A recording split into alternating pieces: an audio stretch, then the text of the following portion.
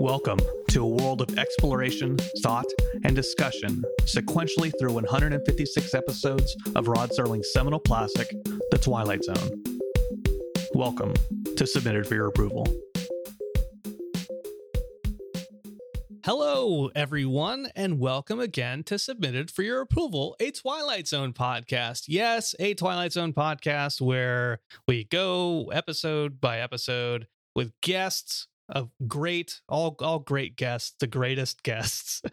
Yeah, it's good. It's fun. It's fun. I'm back for a time. We'll see how long I'm here for. If you want to get a hold of me and the show, facebook.com/S4YA podcast, Instagram S4YA_podcast, Twitter S4YA_podcast, and then email S4YApodcast@gmail.com. There it is. There's your social media, getting it out of the way.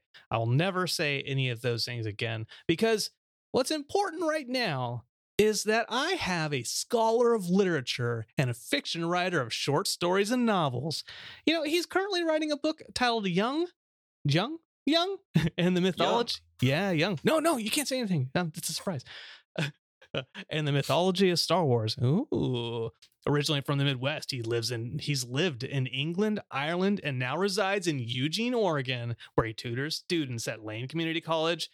You know him, you love him. It's my friend Steve Groner-Dellerhoff. Welcome back to the show. Thank you, Brandon. Thank you for having me back. It's good to be back and talking with you. Absolutely. Thank you for this. No, man. Thank you for coming on the show. It's been a long time since we've last talked, and not only because I haven't recorded any episodes in forever, but also it's just we haven't, other than on Facebook, briefly here and there, we haven't recorded an episode together of the Twilight Zone for a long time.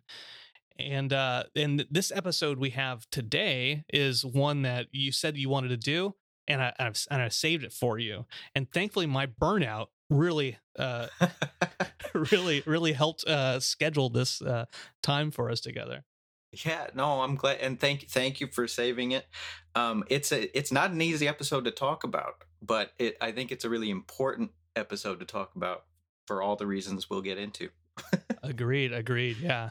How have things been over in your neck of the woods? Again, you said you're gosh. Oregon, so. Yeah, well, I mean, this is so. I mean, since the last time you recorded and all that too, we've got this. The world has changed. In so many ways, and it's been such a time where I feel like I feel like every day I've awakened each morning and been like, am I in the Twilight Zone? Yeah. We've got the pandemic, we've got everything going on, and it has changed the world and our lives in so many ways. And it's been collectively, it's been traumatic in so many different ways. We have all the people who've died. We have all the people who've been sick and who have recovered. We have the people who are still recovering. More people are going to die. And then we have people who, very understandably are terrified right now of getting sick. And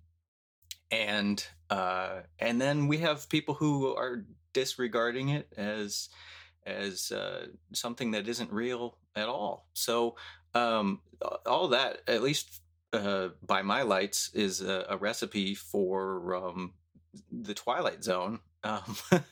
It's almost like the Twilight Zone.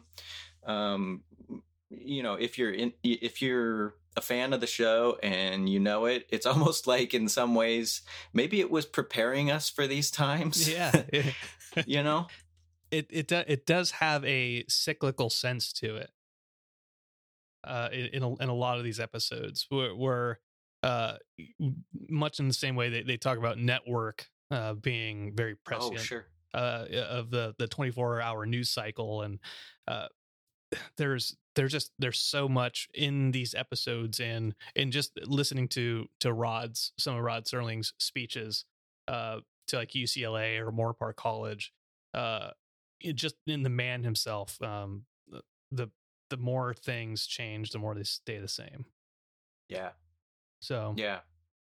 Spooky. Yeah, indeed. Well, hopefully you are healthy, my friend. Yes. I should say I am one of the very lucky ones. I'm fine. Okay. All right. And you sound fine. Yeah, Are you fine? No, I am. I'm Okay, doing good. I'm doing good. Rest assured, everybody, that I'm feeling okay. Maybe a little bit of a headache, but that's just that's par for 2020. every day I wake up like, oh no, here we go. Let's go prepare the ibuprofen. Yeah. Well, this is actually, I didn't time this to talk about this episode right now. There's no way I could have planned this episode to come out really in a time of in the world we live in. And I'm not talking about pandemics. We're talking about the mass Black Lives Matters protests and fighting against injustice, right? And so the episode we have today is A Quality of Mercy, which originally aired December 26th in 1961, starring Dean Stockwell as Lieutenant Cattell, Rayford Barnes as Watkins, Leonard Nimoy is in there a little bit as Hanson, and Albert Sammy as Sergeant Casarano. Directed by Buzz Kulik and written by Rod Serling, based on an idea by Sam Rolfe, who was the creator of Have Gun Will Travel. Now, before we get into the episode itself, Steve, we got a little game. I love games. I prepped you for it a little bit. I've been in lockdown on my own, just lonely man. I need a game right now. You've been waiting for somebody to just throw a game at you. That's right. And guess what? It is time for you, me, and IMDb synopses, where you say a synopsis, I say one, and then we compare it to the brilliant people at IMDb Synopsis Factory. Awesome. So why don't you get us started? Give us a 1 to 2 sentence synopsis of the episode. Okay, here's what I came up with. All right. An American lieutenant, fresh on the field on the last day of World War II, is ready to order the killing of Japanese soldiers holed up in a cave. Until he suddenly finds himself to be a Japanese lieutenant expected to kill American soldiers holed up in a cave earlier in the war. Oh, very, very good and succinct. It's a bit long. Could use some revision. Anyway. Well, you know what? That's actually the next part of the game is we refine and we excellent. We edit the synopsis. This is the writing process. Yeah. All right. So what'd you come up with? Do you hit me? Oh, this is I tried to keep it under 13 words. Oh man. No, just kidding. Haiku. Here we go.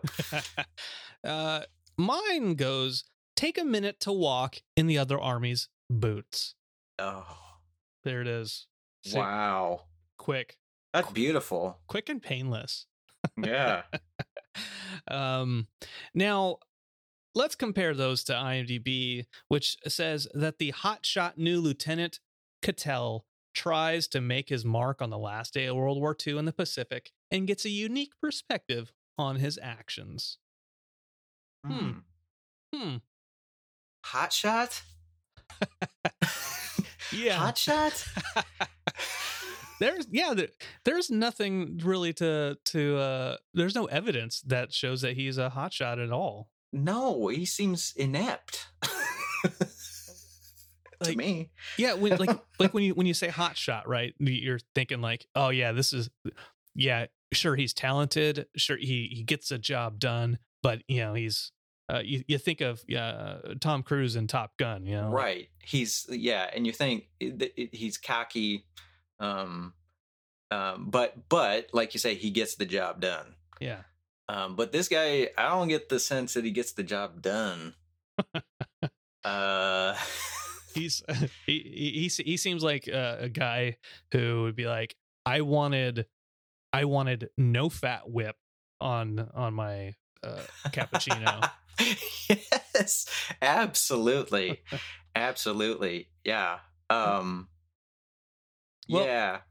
Well, I agree that he seems very, very inept, and I think that's will take us into our actual discussion. Steve, like, what are some of your initial thoughts on the episode? Well, yeah, I'm glad you brought up Black Lives Matter because I mean that's so much of this episode is about racism, and it's about racism in war as well, which is a very specific thing, and specifically we're dealing with American soldiers stationed in the Philippines at the end of World War II who have been fighting Japanese soldiers, and so you've got the very specific historical aspect of that conflict and that war, and that racism there being dealt with in 1961. 16 years after the war. So on the one hand, you've got the ongoing problem of racism, but it's focused.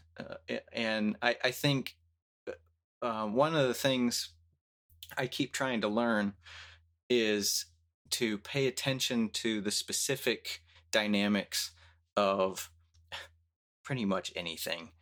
But in this case, racism, these are conditions that, while racism is a problem that is with us always, here we see it manifested in a specific way, in a specific time and context. Yeah. So that interests me a lot. What are some of your thoughts on as far as that goes? Yeah. I like that you mentioned that, like it's focused, and especially in war, right? You almost have to, it feels like you would have to find a way to dehumanize the other side of the coin, your enemy, and I use that in quotes, in order to have justified to yourself that I have to point a gun at this person, and I have to shoot this person, and how that ends up eventually translating itself into a specific dynamic of racism, as you pointed out. I'm not sure if you've seen a Jojo Rabbit. Yeah, sure. So I watched Jojo Rabbit last night, coincidentally. Oh, right. And tried not to cry a lot, but it's a very, very good movie. And one of the interesting things out of that movie that I caught was Jojo is this 10-year-old boy, and he wants to be a Nazi, and then he starts learning about Jews, but he still has this thinks that they're monsters and thinks that they have horns and all this type of stuff, and eventually realizes that's not the case. But there's a couple of characters that they're like, no, that's absurd, and then once the Americans invade Germany, or invade, they're out in Berlin, right? Some of the Nazis have changed their thing. Like, who cares about the Jews anymore? Like, the Americans and the Brits, they want to have sex with dogs. And, they want to do all this stuff. And so the dehumanization of your enemy has shifted to who's actively attacking, right? Yeah. So I took that from Jojo Rabbit. That was long-winded and probably boring, but no. No, I'm glad you bring that up. Yeah, sorry, go on. No. I mean, that's it. Really is like. Well, yeah. I mean, I think it helps here too, because a quality of mercy comes from. I mean, speaking of, we've got World War II. You know, even sort of peeking on into the other so-called theater of war in Europe and all of that. Here in this episode of Quality of Mercy, that of course comes from, as Serling tells us at the end, it comes from The Merchant of Venice by Shakespeare. And I am not a Shakespeare scholar. I just want to get that out there. But that play, The Merchant of Venice, features some of it features some thoughts on the problem of anti-Semitism at the time. So Serling is pointing us back to The Merchant of Venice and that problem of othering people. And he does it in a way that's messy, and people who are Shakespeare scholars would be able to talk about this far more intelligently than I can. But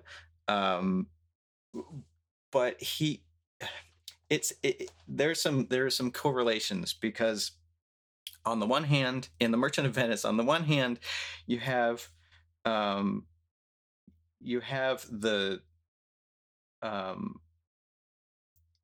speech, that the soliloquy that A Quality of Mercy comes from actually comes kind of late in the play, and it's from a woman who's talking, and there's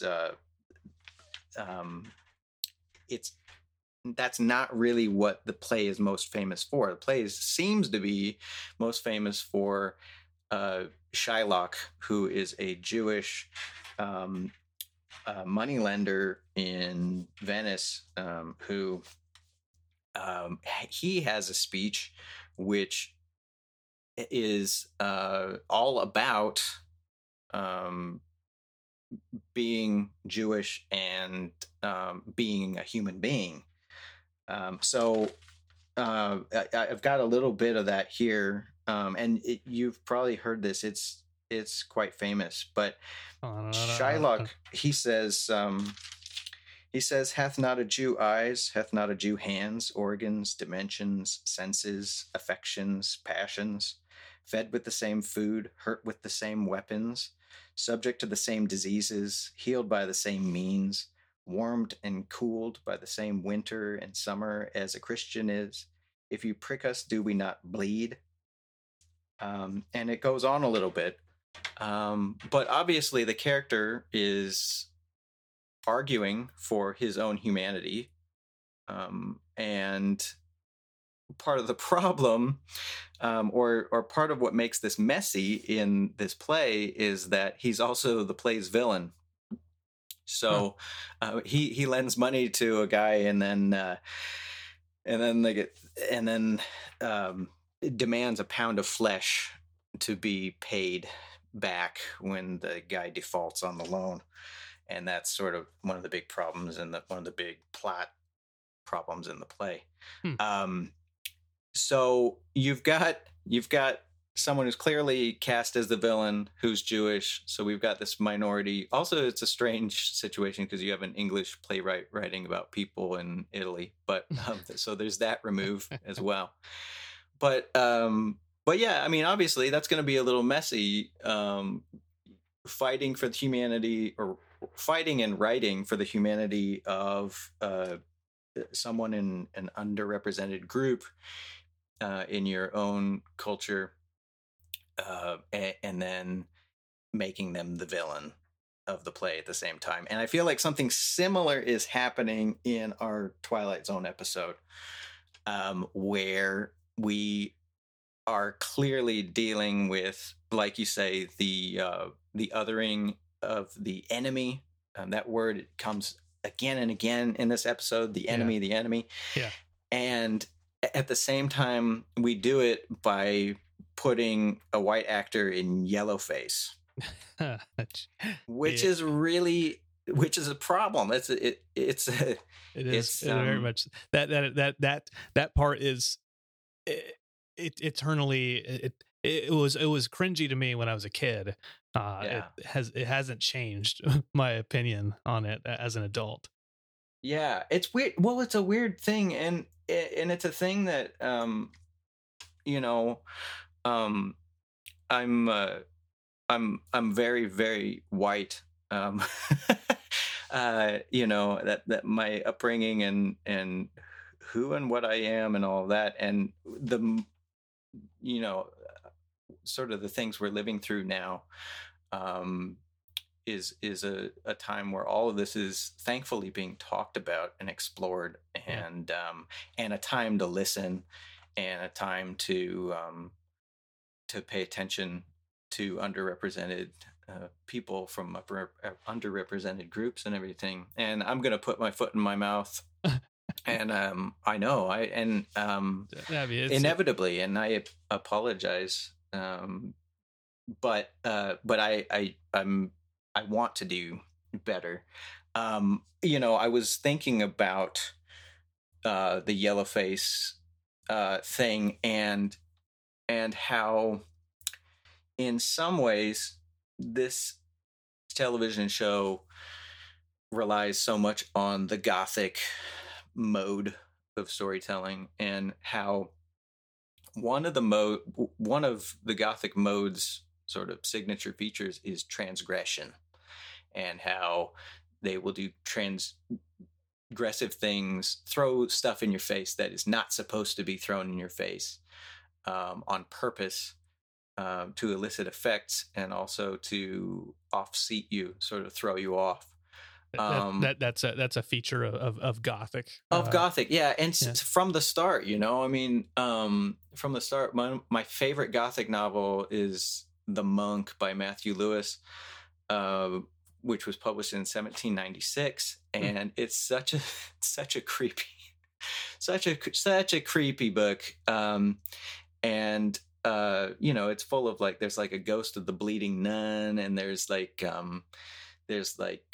monk who's really a woman who then turns out to be a servant of the devil, and all this. It's great.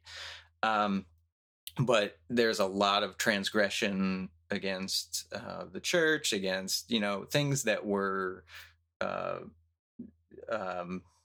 the time fair, sacred. Sacred, yeah, exactly, yeah. So, but the problem with this episode, in terms of Yellowface being a transgressive act, one of the effects that it has is it is eerie, and it is what it does throw you off, or threw me off a bit, and always has, because I'm just why would they do that? Because I'm thinking the entire time, why would they do that? But then I think in the context of the time, this wasn't transgressive. I mean, we had white actors playing Yellowface, and also, I mean, could you call it red face? White actors playing, right. American Indian roles in Westerns. And they were playing the part of the American Indian, that mythic creation, not specific people of specific nations and cultures. And this was normal. I mean, even the latest example that sort of makes me go ugh, is actually Alec Guinness in Passage of India. Oh yeah, right. Yeah, where he plays Professor Godboll. He's in brownface, and it's 1984. So that film was made in 1984. A Passage to India, it's what?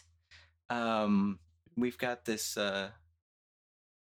and yeah, I don't know. I just it wasn't transgressive, and it probably should have been. Yeah. You know, I mean, obviously it should have been, but so is it a the lens of where of our perspective it's yes, it taints taints that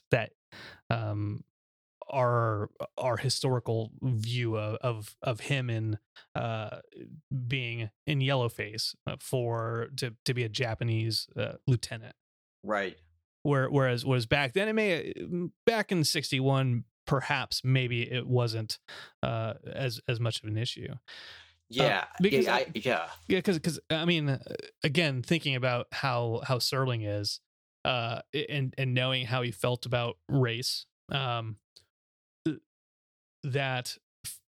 this is you know, again, my perspective in this modern day.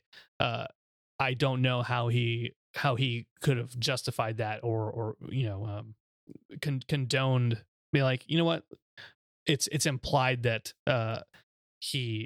it is implied that Dean Stockwell is Japanese because he's in a Japanese uniform and he is surrounded by Japanese soldiers. To me, like, yeah, it's implied, but that's because here I am in 2020 being like, yeah, you're right. We should get rid of those statues. Right. Yeah, I think you put your finger right on it. You know, people in 1961 they were watching this from a different perspective than we are watching it. And even from if we saw this as kids in the 90s on a rerun or something, you know, as teenagers, or even as kids in the 80s, our reading of it would have been different then as well. So I feel we always bring who we are right now to a text, and then and that's going to change how we view it. Now, at the same time, I think it is valuable to look at the context of when it aired in 1961 and just sort of like try to imagine how it would have sat with people at the time.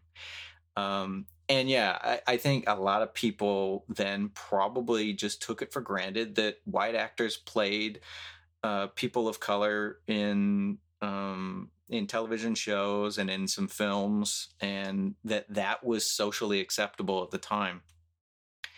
I think, and what you're saying about Serling's ideas about race, his position and racism, obviously, from the way this episode goes,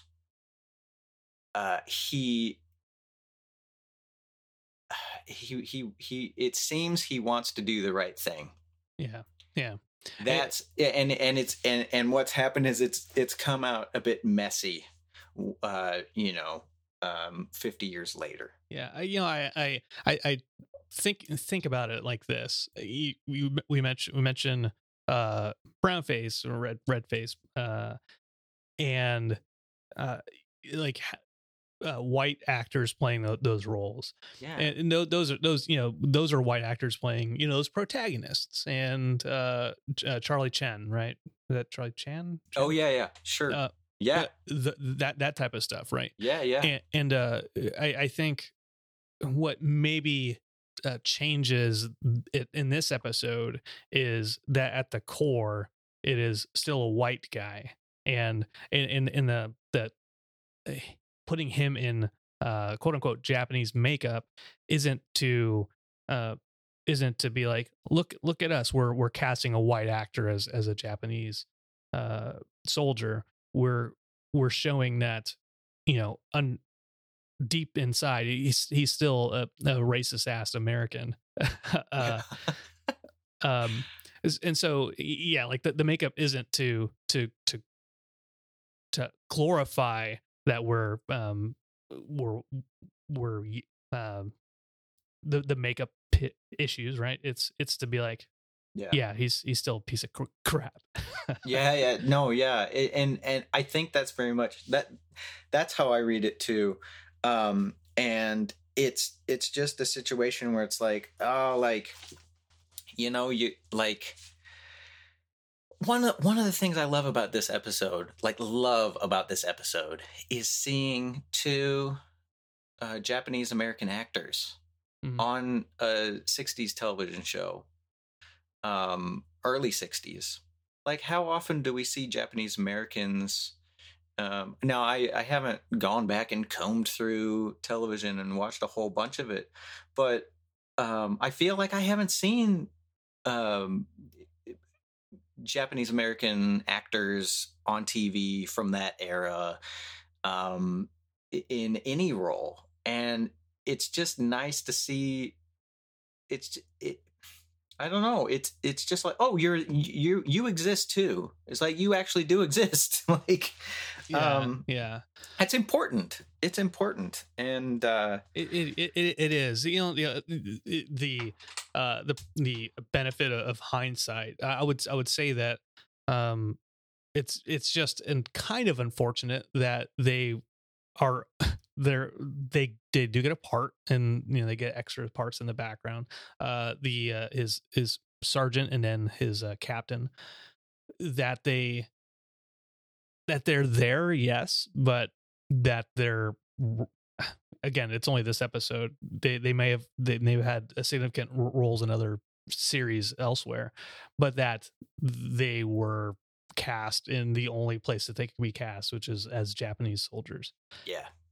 Yeah. And I should do more on my part to research that a little bit here on the back end, but I think that's interesting, and I think that character, Dean Stockwell's character, Lieutenant Cattell,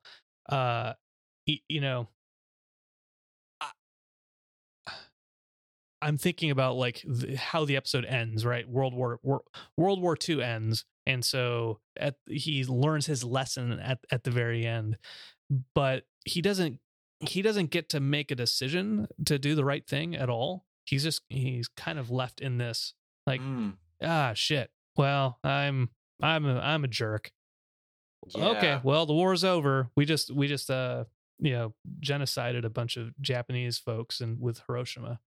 Yeah. Oh, yeah. There's a bunch of stuff to unpack in that one sentence, but oh my God, yeah. But yeah, like he doesn't get the opportunity to do the right thing in that moment. Like his agency is no, the higher ups are taking that away from him, and what that looking past the script, what that character would then experience later on down the road. Yeah, that's really interesting. Because it makes me think that this is something that happens to him, instead of something he does. Yeah, and exactly. That is an interesting situation in storytelling. Yeah, that's a really interesting. Yeah, because we don't sort of see. He tries to throw off the. It's interesting because when he is the Japanese lieutenant, he tries to ward the captain off of attacking this cave where American soldiers are holed up and wounded. But then, yeah, when he comes back, he's just, the shots there, he has like no lines almost. He's just sort of like, there are many shots of just his face being completely confused, overwhelmed, bewildered, shocked. Yeah, just like, what? And then it's so economical because over those shots, you've got the background dialogue that you're talking about, like Nimoy getting the call that the war's pretty much over and all that, and then the Sarge confirming it. You get their brief little discussions about that while the camera is on Stockwell's face, is being like, what? It is with the binoculars, like, yeah, and that's an interesting thing too. The binoculars, like, what do you think about the binoculars? What is it about binoculars? Why the binoculars? What is it? Is this an actual philosophical question? Yes, and I have no I mean, I'm interested in just sort of like amplifying that image, because each time things change, where he goes through the change, where he's suddenly a Japanese lieutenant and then he's back to being an American lieutenant, the binoculars drop on the ground or whatever, and the second time they're broken, right? But when they fall, they make, there's a clang of sound, and then the lighting shifts. Yeah. So that tells us, the viewer, that something peculiar has happened. But the choice of binoculars is interesting. Well, here, let me throw in my my make-believe hat, not make-believe, pretentious hat. Let me throw in my pretentious hat. Here we go. Well, you see, Steve, what do binoculars do? Binoculars magnify things, right? And when you're looking through binoculars, you are an observer, and you are magnifying whatever it is that you are observing. Now, when Lieutenant Cattell drops the binoculars, well, that impartial observation from a distance, it's a little bit, it's broken a little bit, right? And that he then transfers himself over as the Japanese lieutenant now, because it's no longer amplified or magnified. It's no longer impartial. He's transported himself into the other side of the looking glass, if you will. Oh, I will. And when he drops the binoculars again, well, that sends him back. That sends them back over, and then you'll notice that they're like completely broken. Then there's only it's only an uninocular. Right. Yeah. At some point he loses part of the, right. It's broken. Like I'm totally on board with you. And this is this is all relevant. And I slapped it together, man. I slapped it together. That's beautiful. That's exactly, it's that kind of exercise I find really useful, because as soon as we start to amplify something like that in a work of art, it opens up these sort of avenues, and we can sort of find some of these aspects that are unconsciously there. That binoculars, totally, they throw us a great distance, our vision, and vision is so significant. It holds so many meanings as well. But then it also cuts off the periphery. Like you can't, it both increases your vision, but it also narrows it so tightly that you lose a lot of what you can see. Yeah. And then, the breaking of the lenses and all of that, he's never going to see the same way again. After this, that's sort of the long term. So, I mean, but like you were saying, that doesn't speak to, that symbol doesn't speak to how his behavior is going to change, or how he's going to incorporate this into his lived life. It speaks again more to something that has happened to him. It's interesting. It's almost like it's some kind of positive trauma he's gone through. Yeah. I've got two thoughts on the binoculars. Well, one thought on binoculars, and then kind of a side, kind of offshoot of that. It's the binoculars are broken. He can see the periphery, and you, as you said, sight being a really big an aspect of it, and people who say, yeah, I don't see color. I see, Oh, right, I yeah. only see people. Right, right. And even in the army, people be like, I don't see color. I only see green. Everyone's green to me because I'm in the army. But that's just not true, because color does exist, and there are prejudices and preconceived notions about folks based on their color, right? Yeah. And binoculars, whatever. That device, it doesn't show you what's inside people. It only shows you what is skin deep, essentially. And so putting himself in that position, breaking the glasses, breaking that dimension of sight, and actually putting himself in, again, the other army's boots, allows him to get that. And that it transitions into the second thing I want to mention was, he does say, he does have that, like, oh no, we should protect the Americans in the cave. We shouldn't bomb. We can just bypass them, to use what his sergeant said to him about the Japanese soldiers in the cave. And that's less about race and more about him being like, oh no, those are people on my side. Right. Those are my countrymen. You shouldn't kill them. What? Why are you doing that? And so there's, we talk about being messy and problematic. It could be viewed both ways, where it's like, I know the episode is trying to say, everyone, like, humanity, but there's a part of it where it still puts and I know this is what Rod was doing, but puts the Japanese in the kind of same boat of being monsters.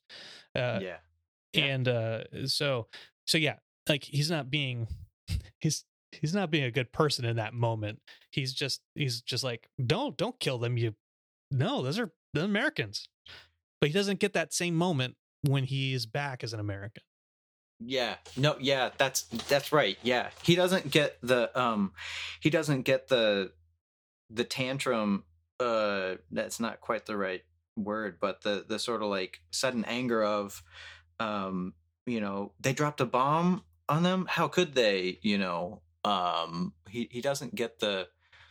Yeah, you don't feel like he's totally been humanized by this experience necessarily. He's still very much processing it and in shock.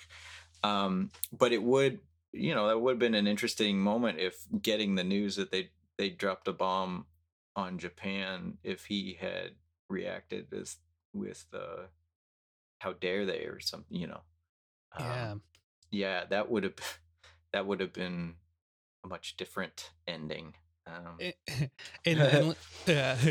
would have been. Let's can I just say, like, the quality of mercy thing with the atomic bombs, right? Yeah. And it being the end of a war. And when we talk about a quality of mercy, like, to me, there's a big part of mercy being not,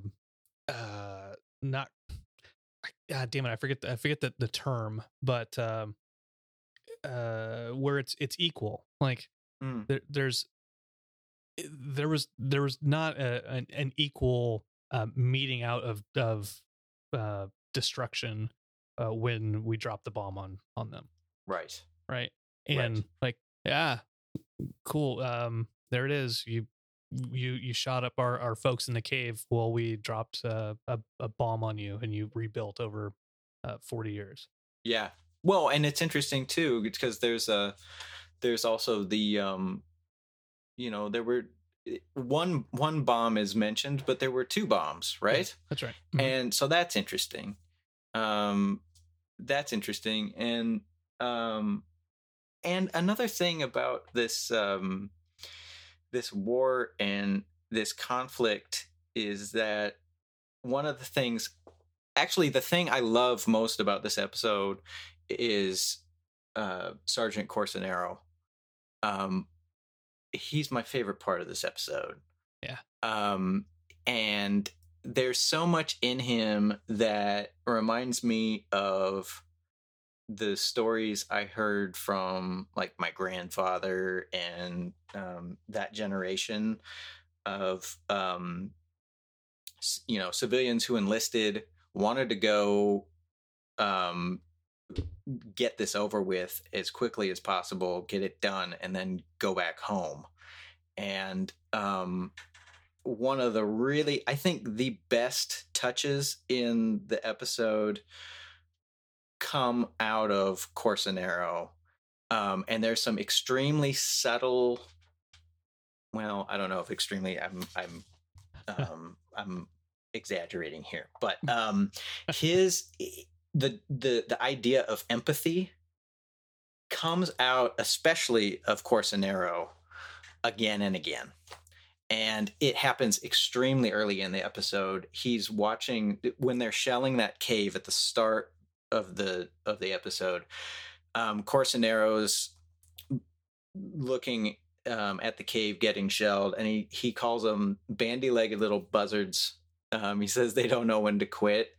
But he says about the Japanese soldiers holed up in that cave, he says, those poor guys. Like that, those three words, those poor guys, you have a character exhibiting some sense of them of sympathy for them, probably even empathy, because this is at the end of the war. He and his platoon, they're like worn out. They're like, shirts are open. They're like laying around. They want to go home. They're sick and tired of all of this. And later, another drop from Corsinero. The lieutenant is talking about, like, he's sort of like, I want the flamethrowers and phosphorus grenades ready and whatever. Yeah, right. And Corsinero says, I'd hate to be hit by one. Yep. That's another drop of like, well, what would it be like to be on the receiving end of this thing? And then Corsinero finally does come out and say, they're men, Lieutenant. I mean, the lieutenant uses a shortening of Japanese that was common at the time, which was used as a pejorative and a racist epithet. And he uses it repeatedly, and the sergeant corrects him and says, they're men, Lieutenant. So Corsinero seems to understand at least that those soldiers are people too, obviously, but also that they're incredibly vulnerable. They're miserable in the situation that they're in, and that established early on and then carried throughout the episode really does a lot of tone setting and a lot of like it really steers us as audience members into seeing a side that isn't just kill them all. Yeah. And it's something that rings true with, again, things I heard growing up from family members who served at that time. So this was part of the war experience, and recognizing the other as people too. Right. And I really like the way that comes out in Corsinero, especially. Yeah.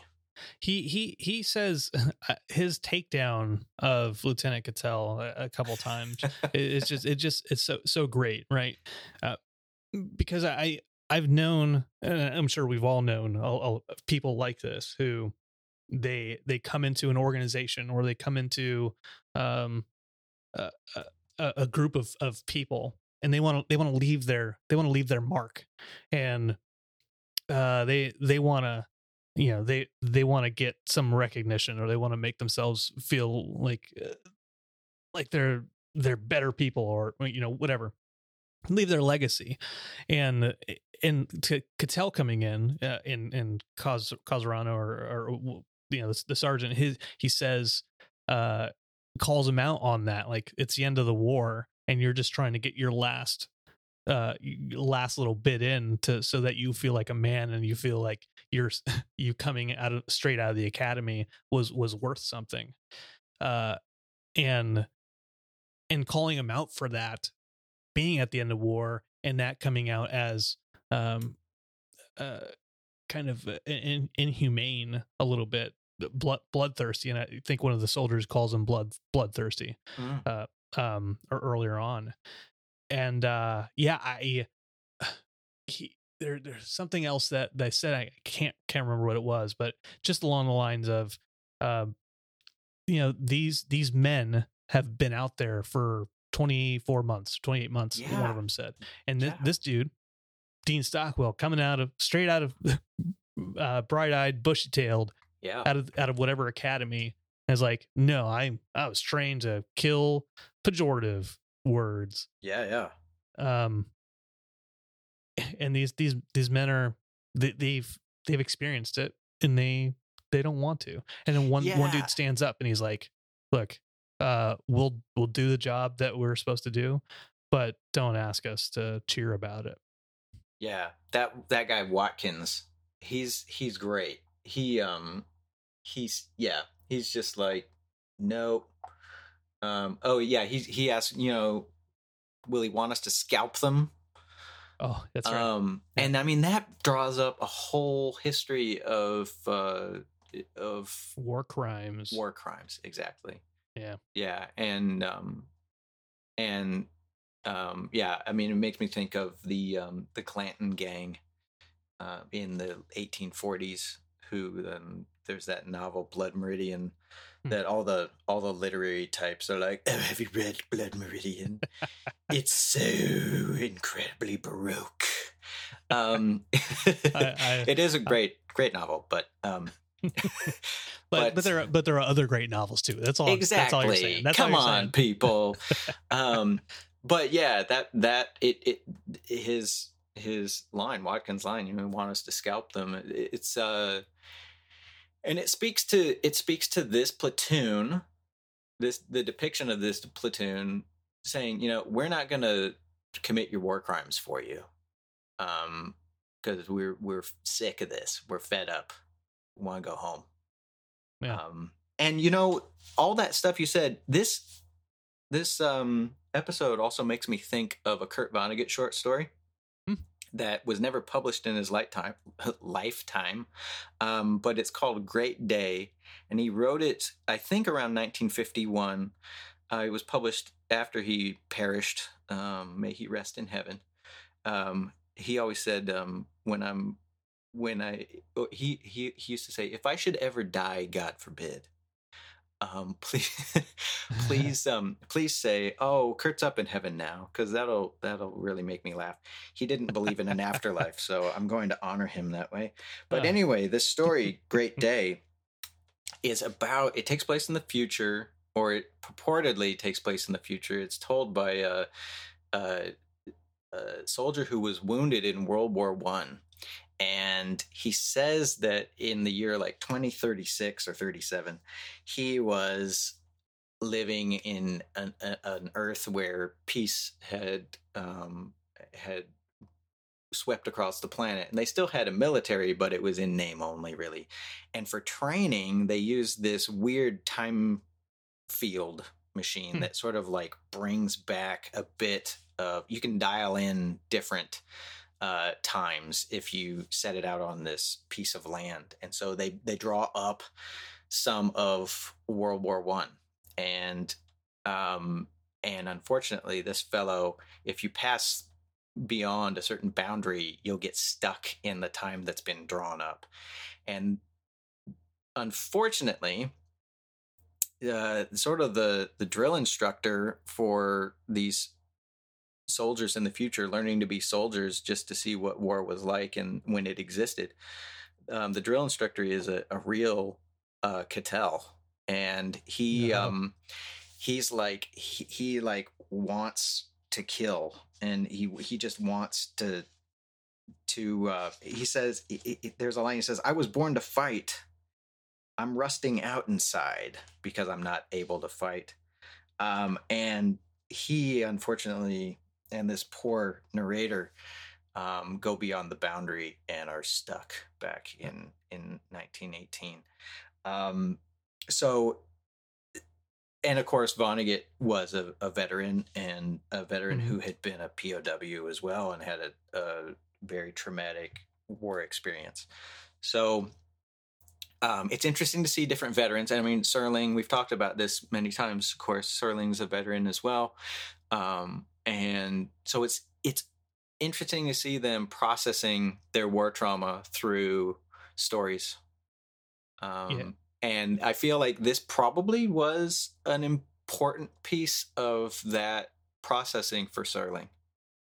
Yeah, in the reference book that I use, it talks about how while Serling was in the Philippines, in the situation, because when Cattell transitions into a Japanese soldier, they go back in time to earlier in the war, right?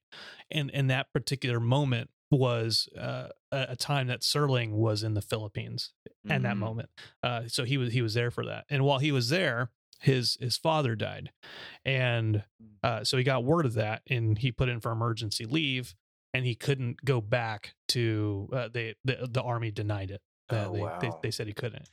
And so his brother in an interview had mentioned that Rod was unhappy with that, and so the author postulates that perhaps there's some of that, like the need for killing, yet the lack of humanity and empathy for folks. The need to kill was far greater than the need to take care of people.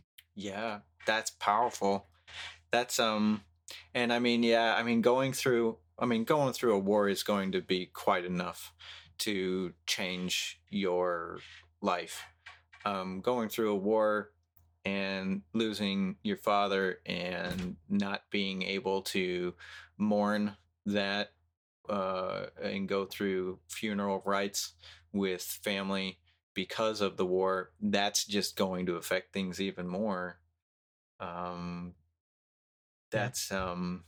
There's a lot of pain there. Indeed, definitely. Well, Steve, what do you have any other kind of stray observations about the episode? On that point of empathy, I just want to say, whenever I teach, I'm not teaching right now, but in the past, whenever I've taught writing courses, sort of the beginning college writing course, our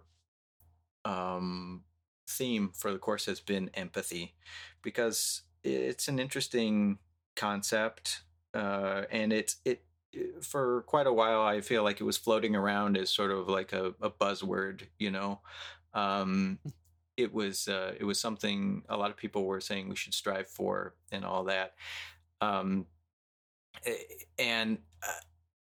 I feel like in this episode it plays such an important role, but there are also some potential pitfalls of empathy and empathizing that are worth noting.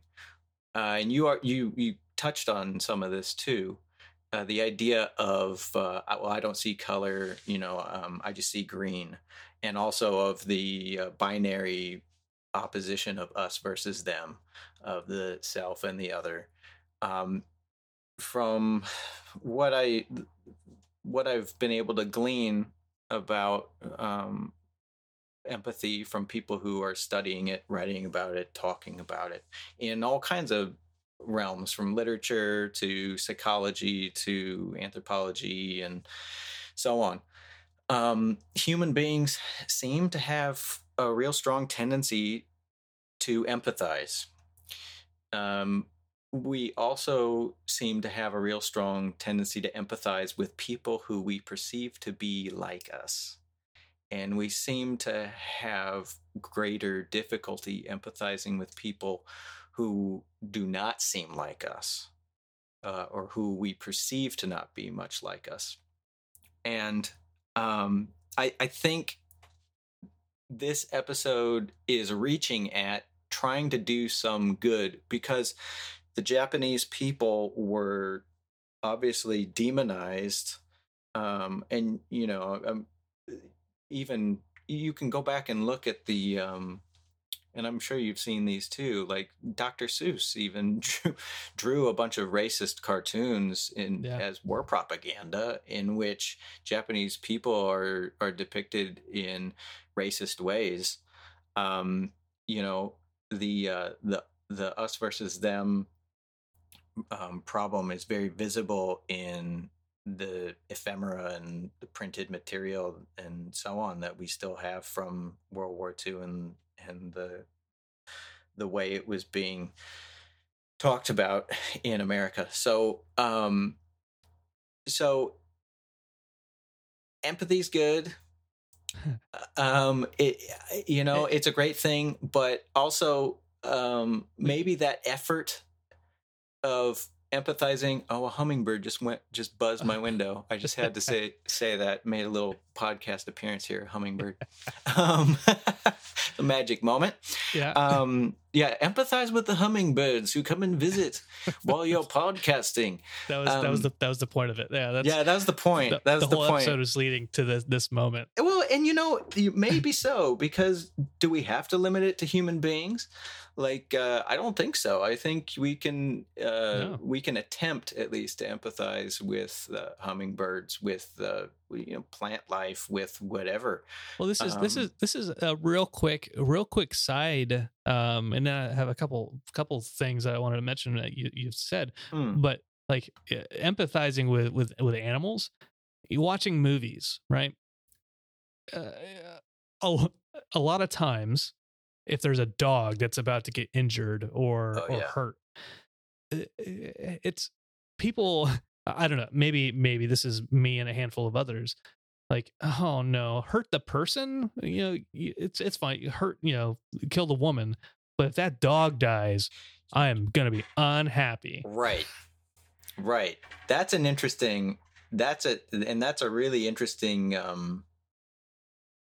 That's a really interesting situation. And I wonder, people's bonds with dogs are so intimate.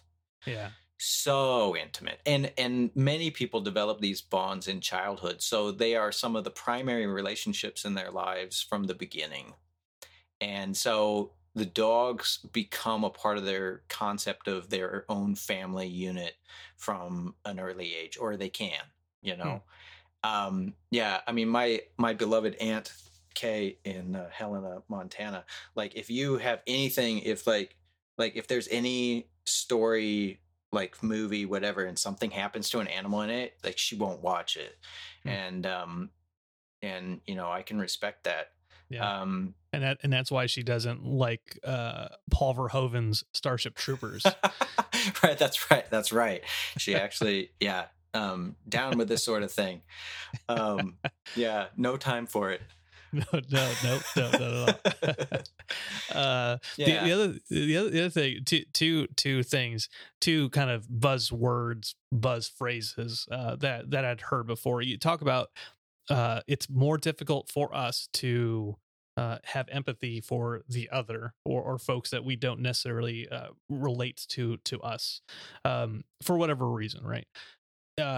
And that always that takes me into like the idea of confirmation bias, right? Where it's easier for us as humans to look at a piece of information and say this sticks to my currently, it aligns to my viewpoint currently, so this must be accurate, and things that are outside of that challenge my bias, like, no, that's clearly that's fake, that's not accurate. And so humans again, with this empathy, the outside empathy, it makes it more difficult to have to do that. Which takes me to the other term that I'd seen recently, and I think I got it from you, as a matter of fact. Because you posted you posted the quote from Byron, right? Oh, right. Yeah. Yeah, Sure. about intellectual empathy From the Shelley, Percy Shelley. Yeah, Shelley. There Yeah, you go. his BFF. Yeah. Intellectual empathy. Yeah. So that's right. I got that from you. Wow, fan. Heck yeah. Here it is. Tying it back. Like I'd never seen that quote before. I'd never really seen that term before. But the idea that, you have to work for it. Yeah. There's yes. Like empathy doesn't necessarily happen naturally. Yes. You gotta put some muscle grease into it. Yes. Muscle grease all the way. Absolutely. I think you're exactly right. And I think well, and I have to say, like, that Shelley quote was new to me too when I came upon it, which is why I was like, what? And since I've explored empathy with students for several years, it's great how stuff still comes. And if I live a long life, then stuff will still keep coming up about empathy. I'll never have it figured out, but that idea of needing to do the work. And it's interesting that this episode comes out 16 years later, after the war. Were we seeing these kinds of takes at the time in 1945? That's an interesting idea. I know Vonnegut talked about trying to write his war novel for 20 years after the war ended and just failing for 20 years. Like, how long? Maybe it takes a while for these things to process. But what a good thing to have created a story out of this attempt to try to walk a mile in the other's boots, so to speak. I feel like that exercise is worth it. It comes out flawed. I don't know. I mean, yeah, it comes out flawed. It's going to be hard to make that come out flawless. I admire the attempt. To that point, it's trying, right? The heart is in the right place, right? And there will be missteps. There will be missteps in this march in the other person's boots. But what's important is that you don't get so wrapped up in wanting to do it the exact right way and having to be the exact perfect way that your message gets across and change happens, because you will mess up. We will mess up. You and I will mess up. I'm sure I've messed up in this episode. Absolutely. 100%. As we stumble over, saying Japanese soldier and, talking, like, just saying blackface or yellow face or red face. Yeah. It like, is that, even though we're critiquing it, saying it out loud, is that the right thing to do? Right. But so missteps, we will make missteps, but the point is that we're trying to leave the world in a better place than when we came in. And so this episode, mired in kind of missteps through our current lens, still tried. So yeah. And speaking of trying, how well do you think the episode did? So everybody rates every episode. You know, sure, this, right. In whichever rating scale that you choose. Yeah. What do you rate the episode overall? I usually use hedgehogs. Oh yeah, you do. it's hard, because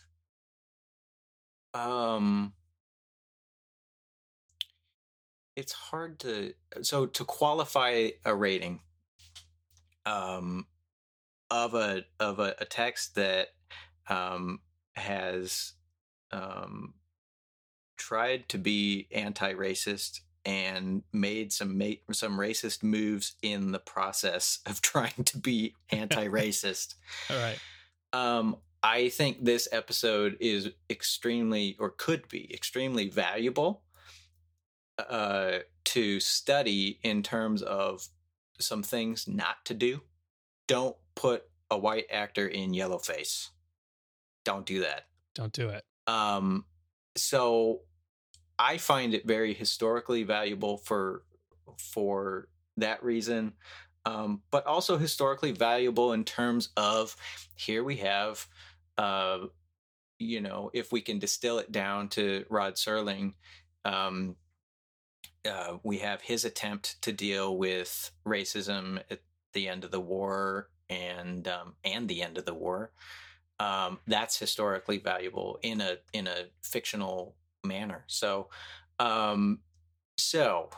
while I do think that it makes some bad decisions and decisions we should not make going forward, it's valuable.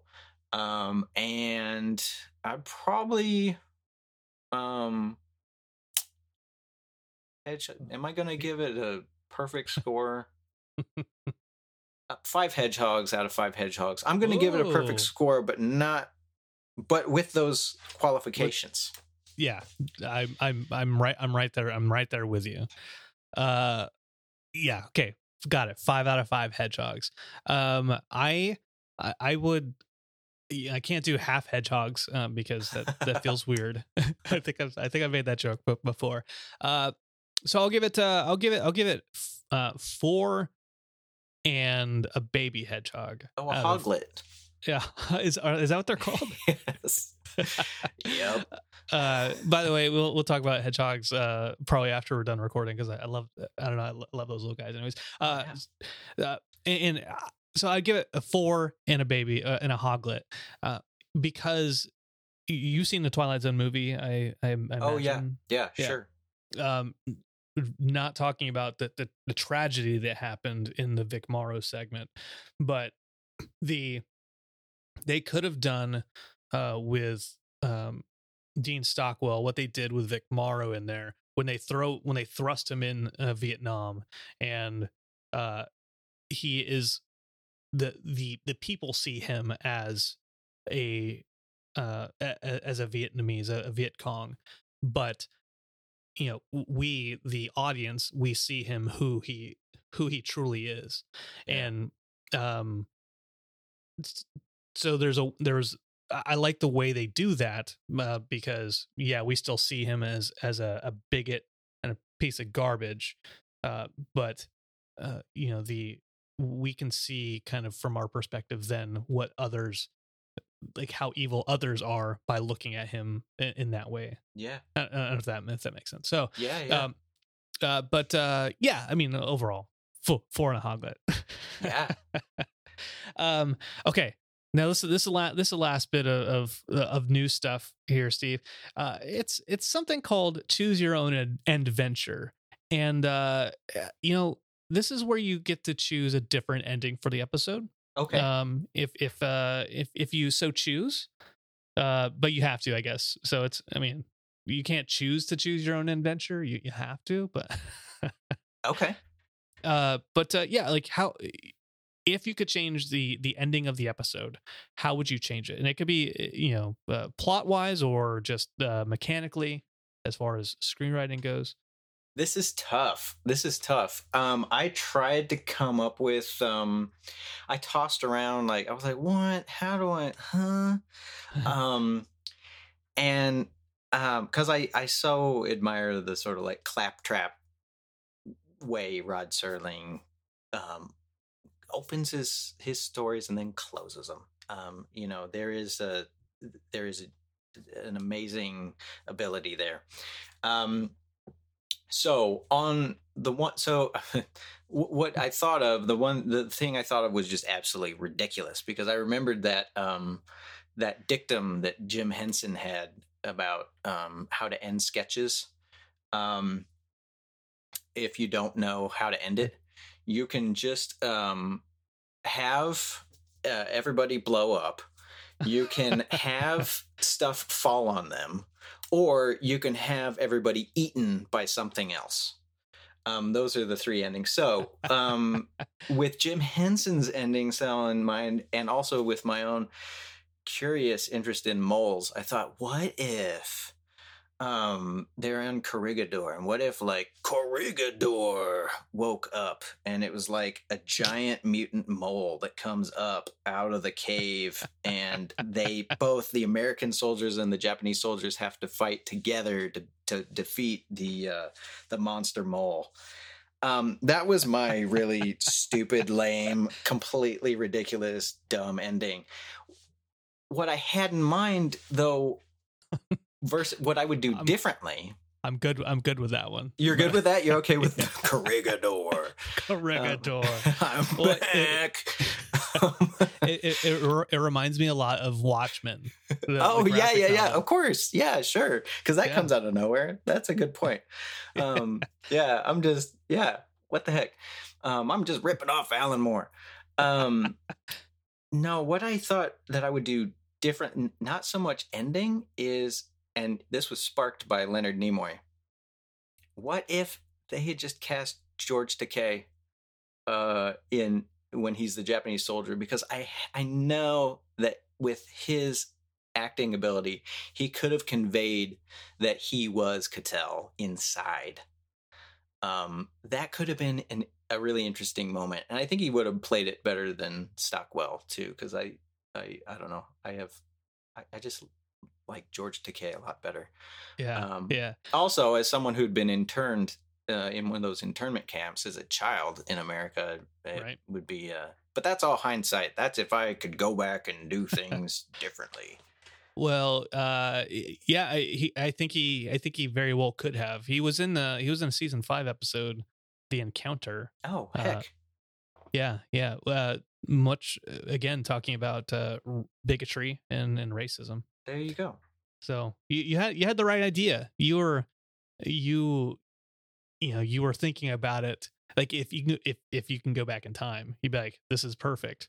And maybe maybe you've given a time traveler an idea to go back in time. And like, oh damn it, we already did the episode in season 3. You know what? We'll bring George on for a season 5 episode. Yeah, there you go. Maybe. Whoa. Whoa. What about what was your alternate ending? Nothing as fun as Corregidor. The giant mole that Ozymandias created to unite the world. No,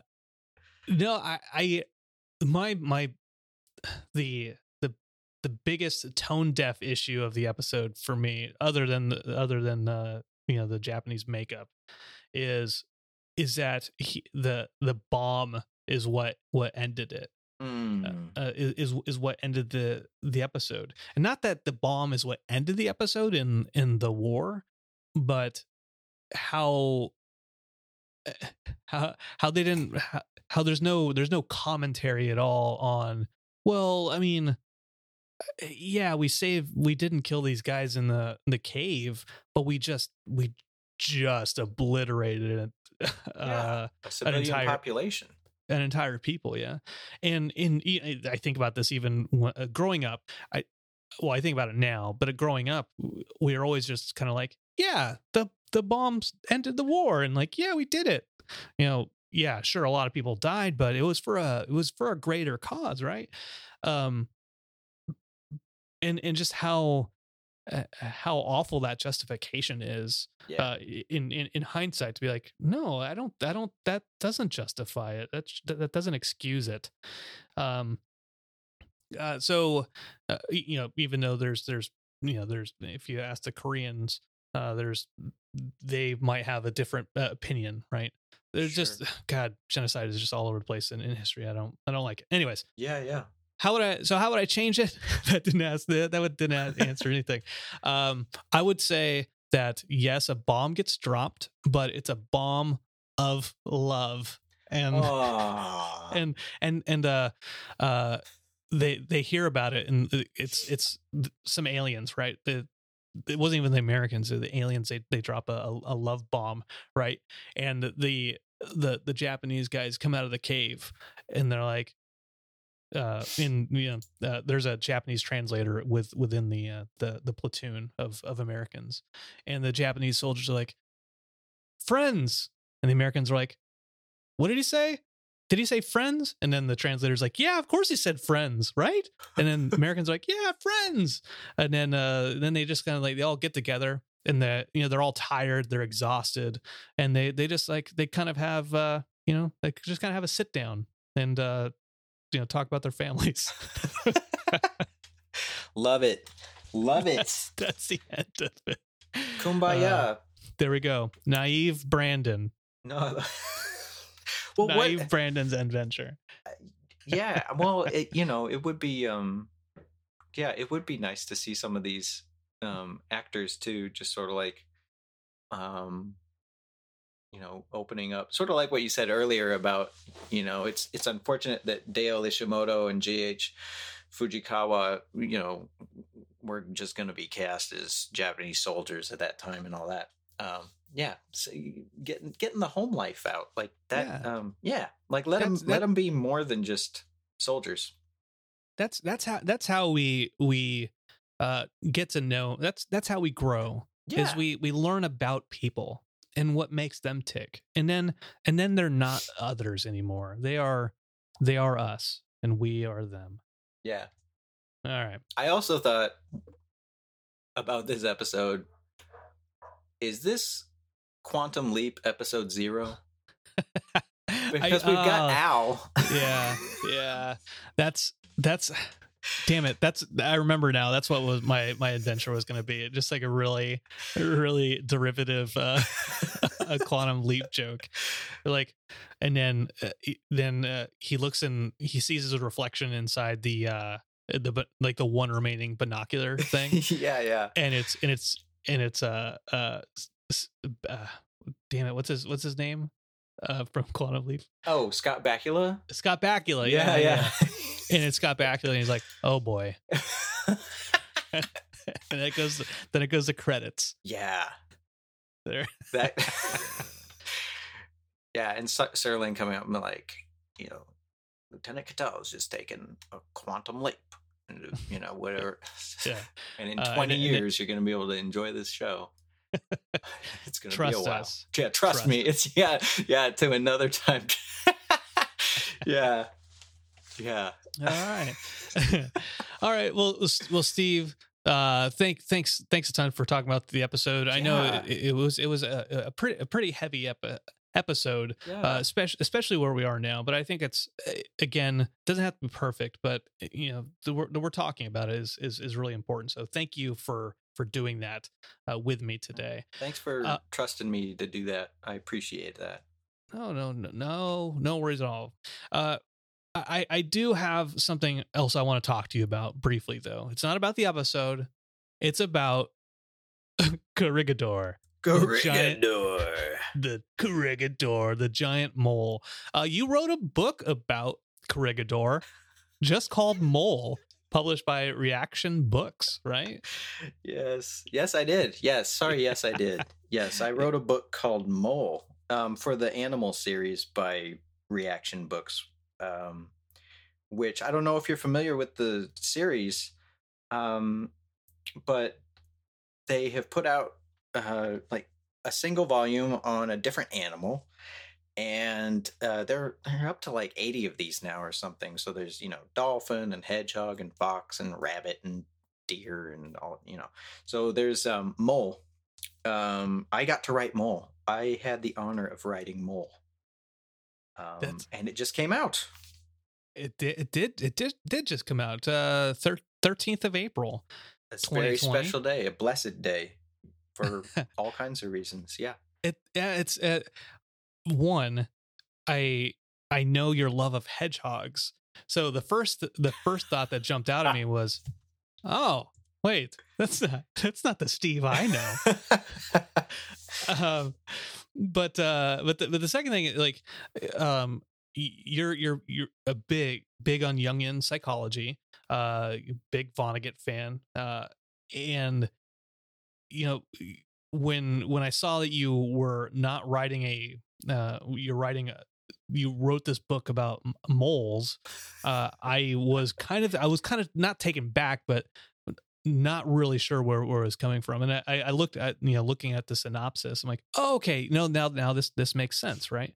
So like, you go in, you talk about myths, you talk about fairy tales, and moles in that relationship, as well as talking about the animals themselves, right? That's right. Yeah. So, and this is what's really cool about the series of books is that, well, and about the hedgehog thing, Hedgehog had already been written.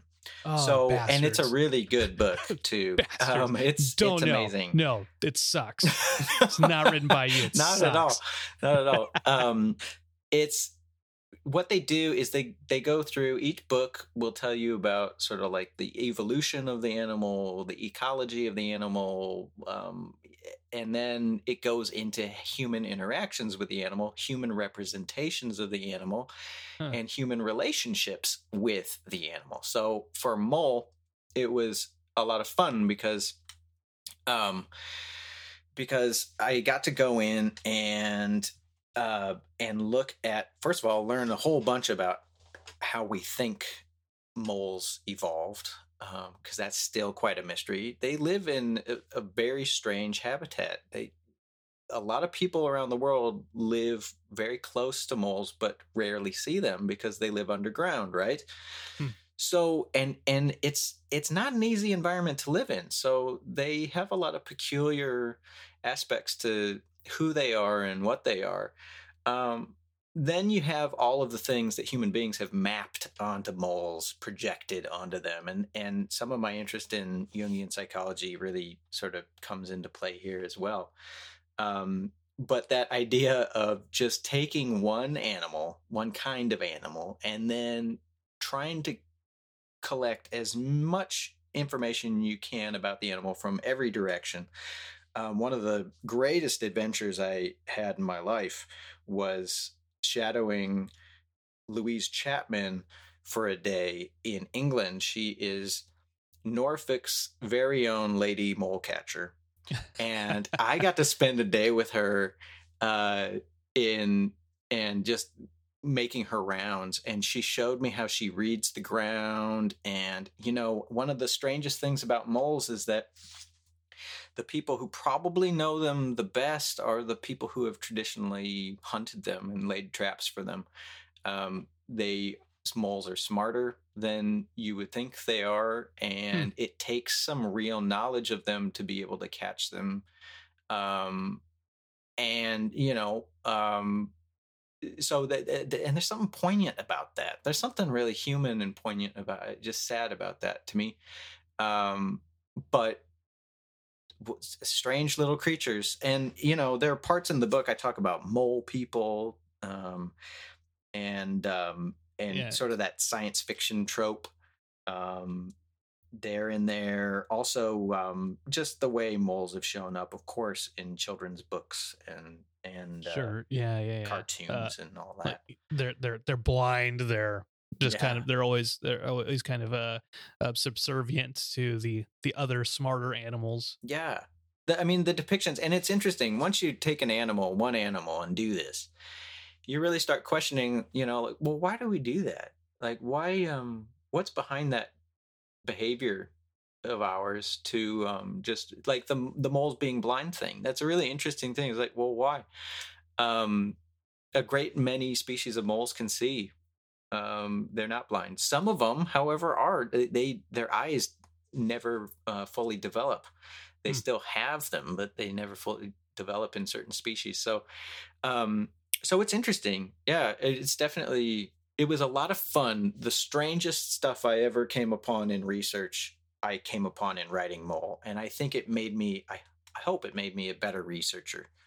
It definitely led me down alleys that I had never anticipated going down. Led you down a mole hole. That's exactly it. Yes. Right down the mole hole. Right down the mole. So did Reaction Books, that they come to you and say, hey, Mr. Steve, do you want to write a book about an animal? And you said, F yeah. What are my options? They're like, you have moles or that actually, that's pretty close to what happened. Kangaroos. Except I approached them. You know, okay. I'd read, and there's a really good one. Badger is a really good one by Daniel Heath Justice. Some of the people who've written these books are amazing scholars themselves. So to be in their company is a real honor. But yeah, I contacted the publisher and said, hey, I'm a scholar. I've published on this, that, and the other. I love this series. Would you allow me to write one? And yeah, they gave me a list of animals. They were like, these are the animals we're considering. And the first one on the list was mole. And I was like, well, here we go. There it is.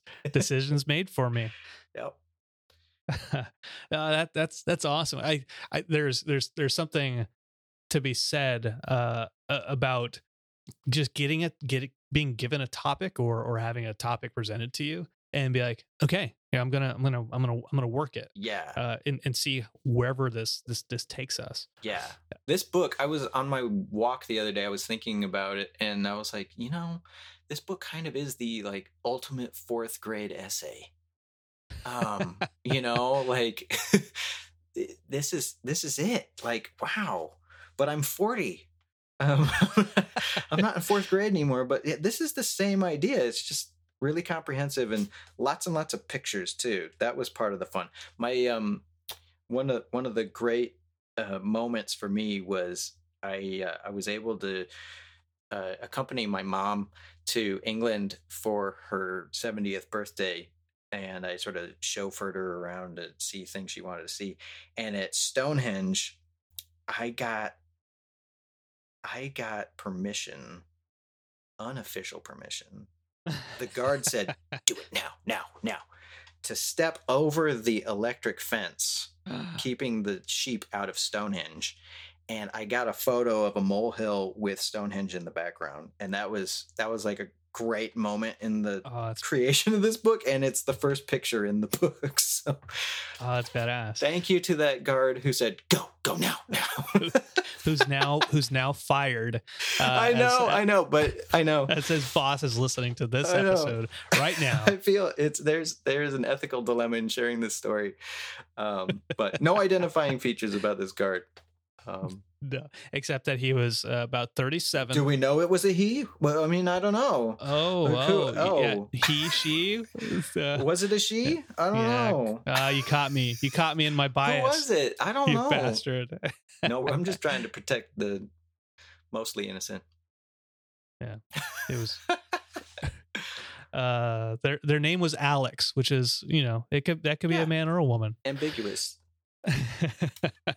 Well, one, I think it's super cool. You talk about the 4th grade essays. It's in similar ways as the binoculars conversation we had earlier. You start pulling those threads, and really that's a lot of what psychology ends up being a lot of times. Is not necessarily, not to make it seem like bullshit, but like you start from a spot, and then you have to start from somewhere, and then that somewhere creates the threads of logic and kind of interesting places to go. Yeah. And so you talk about like moles, literary and popular culture, pop culture, right? All of those ideas come from a place, and myth is a big thing that you've dealt with. So that's fascinating to me. And although yes, it starts as a thought exercise, it turns into something. Well, it comes from somewhere within each of us. Like there's a truth in there somewhere. Sure. Anyways, that was Absolutely. That I was love that. Thank you. I love that. Yeah. me making stuff. See, I was making stuff up right there too. So, joking. Steve, how can people get a hold of you? How can they take a look at your book? Oh, sure. Your books, I should say, because I know you got more than one, man. Yeah, we got some Don't books. sell yourself short. We got some books that have been happening. Yeah, so I'm on Twitter at Ellerhoff, and I'm on Instagram at Ellerhoff, and then I'm on the Facebook I have a sort of writing page on Facebook, which is Ellerhoff's Books. And I have a website, which is my full, long, ridiculous name, SteveGronardEllerhoff.net, because I love the .net. It's so fun. It's different. It's different. As long as it's not geo sites. Oh, yeah. You're fine. Heck yeah, So, but yeah, you can find me there. And yeah, some of my books are, they're around. They're floating around. And there's more on the way. Heck yeah, man. Heck yeah.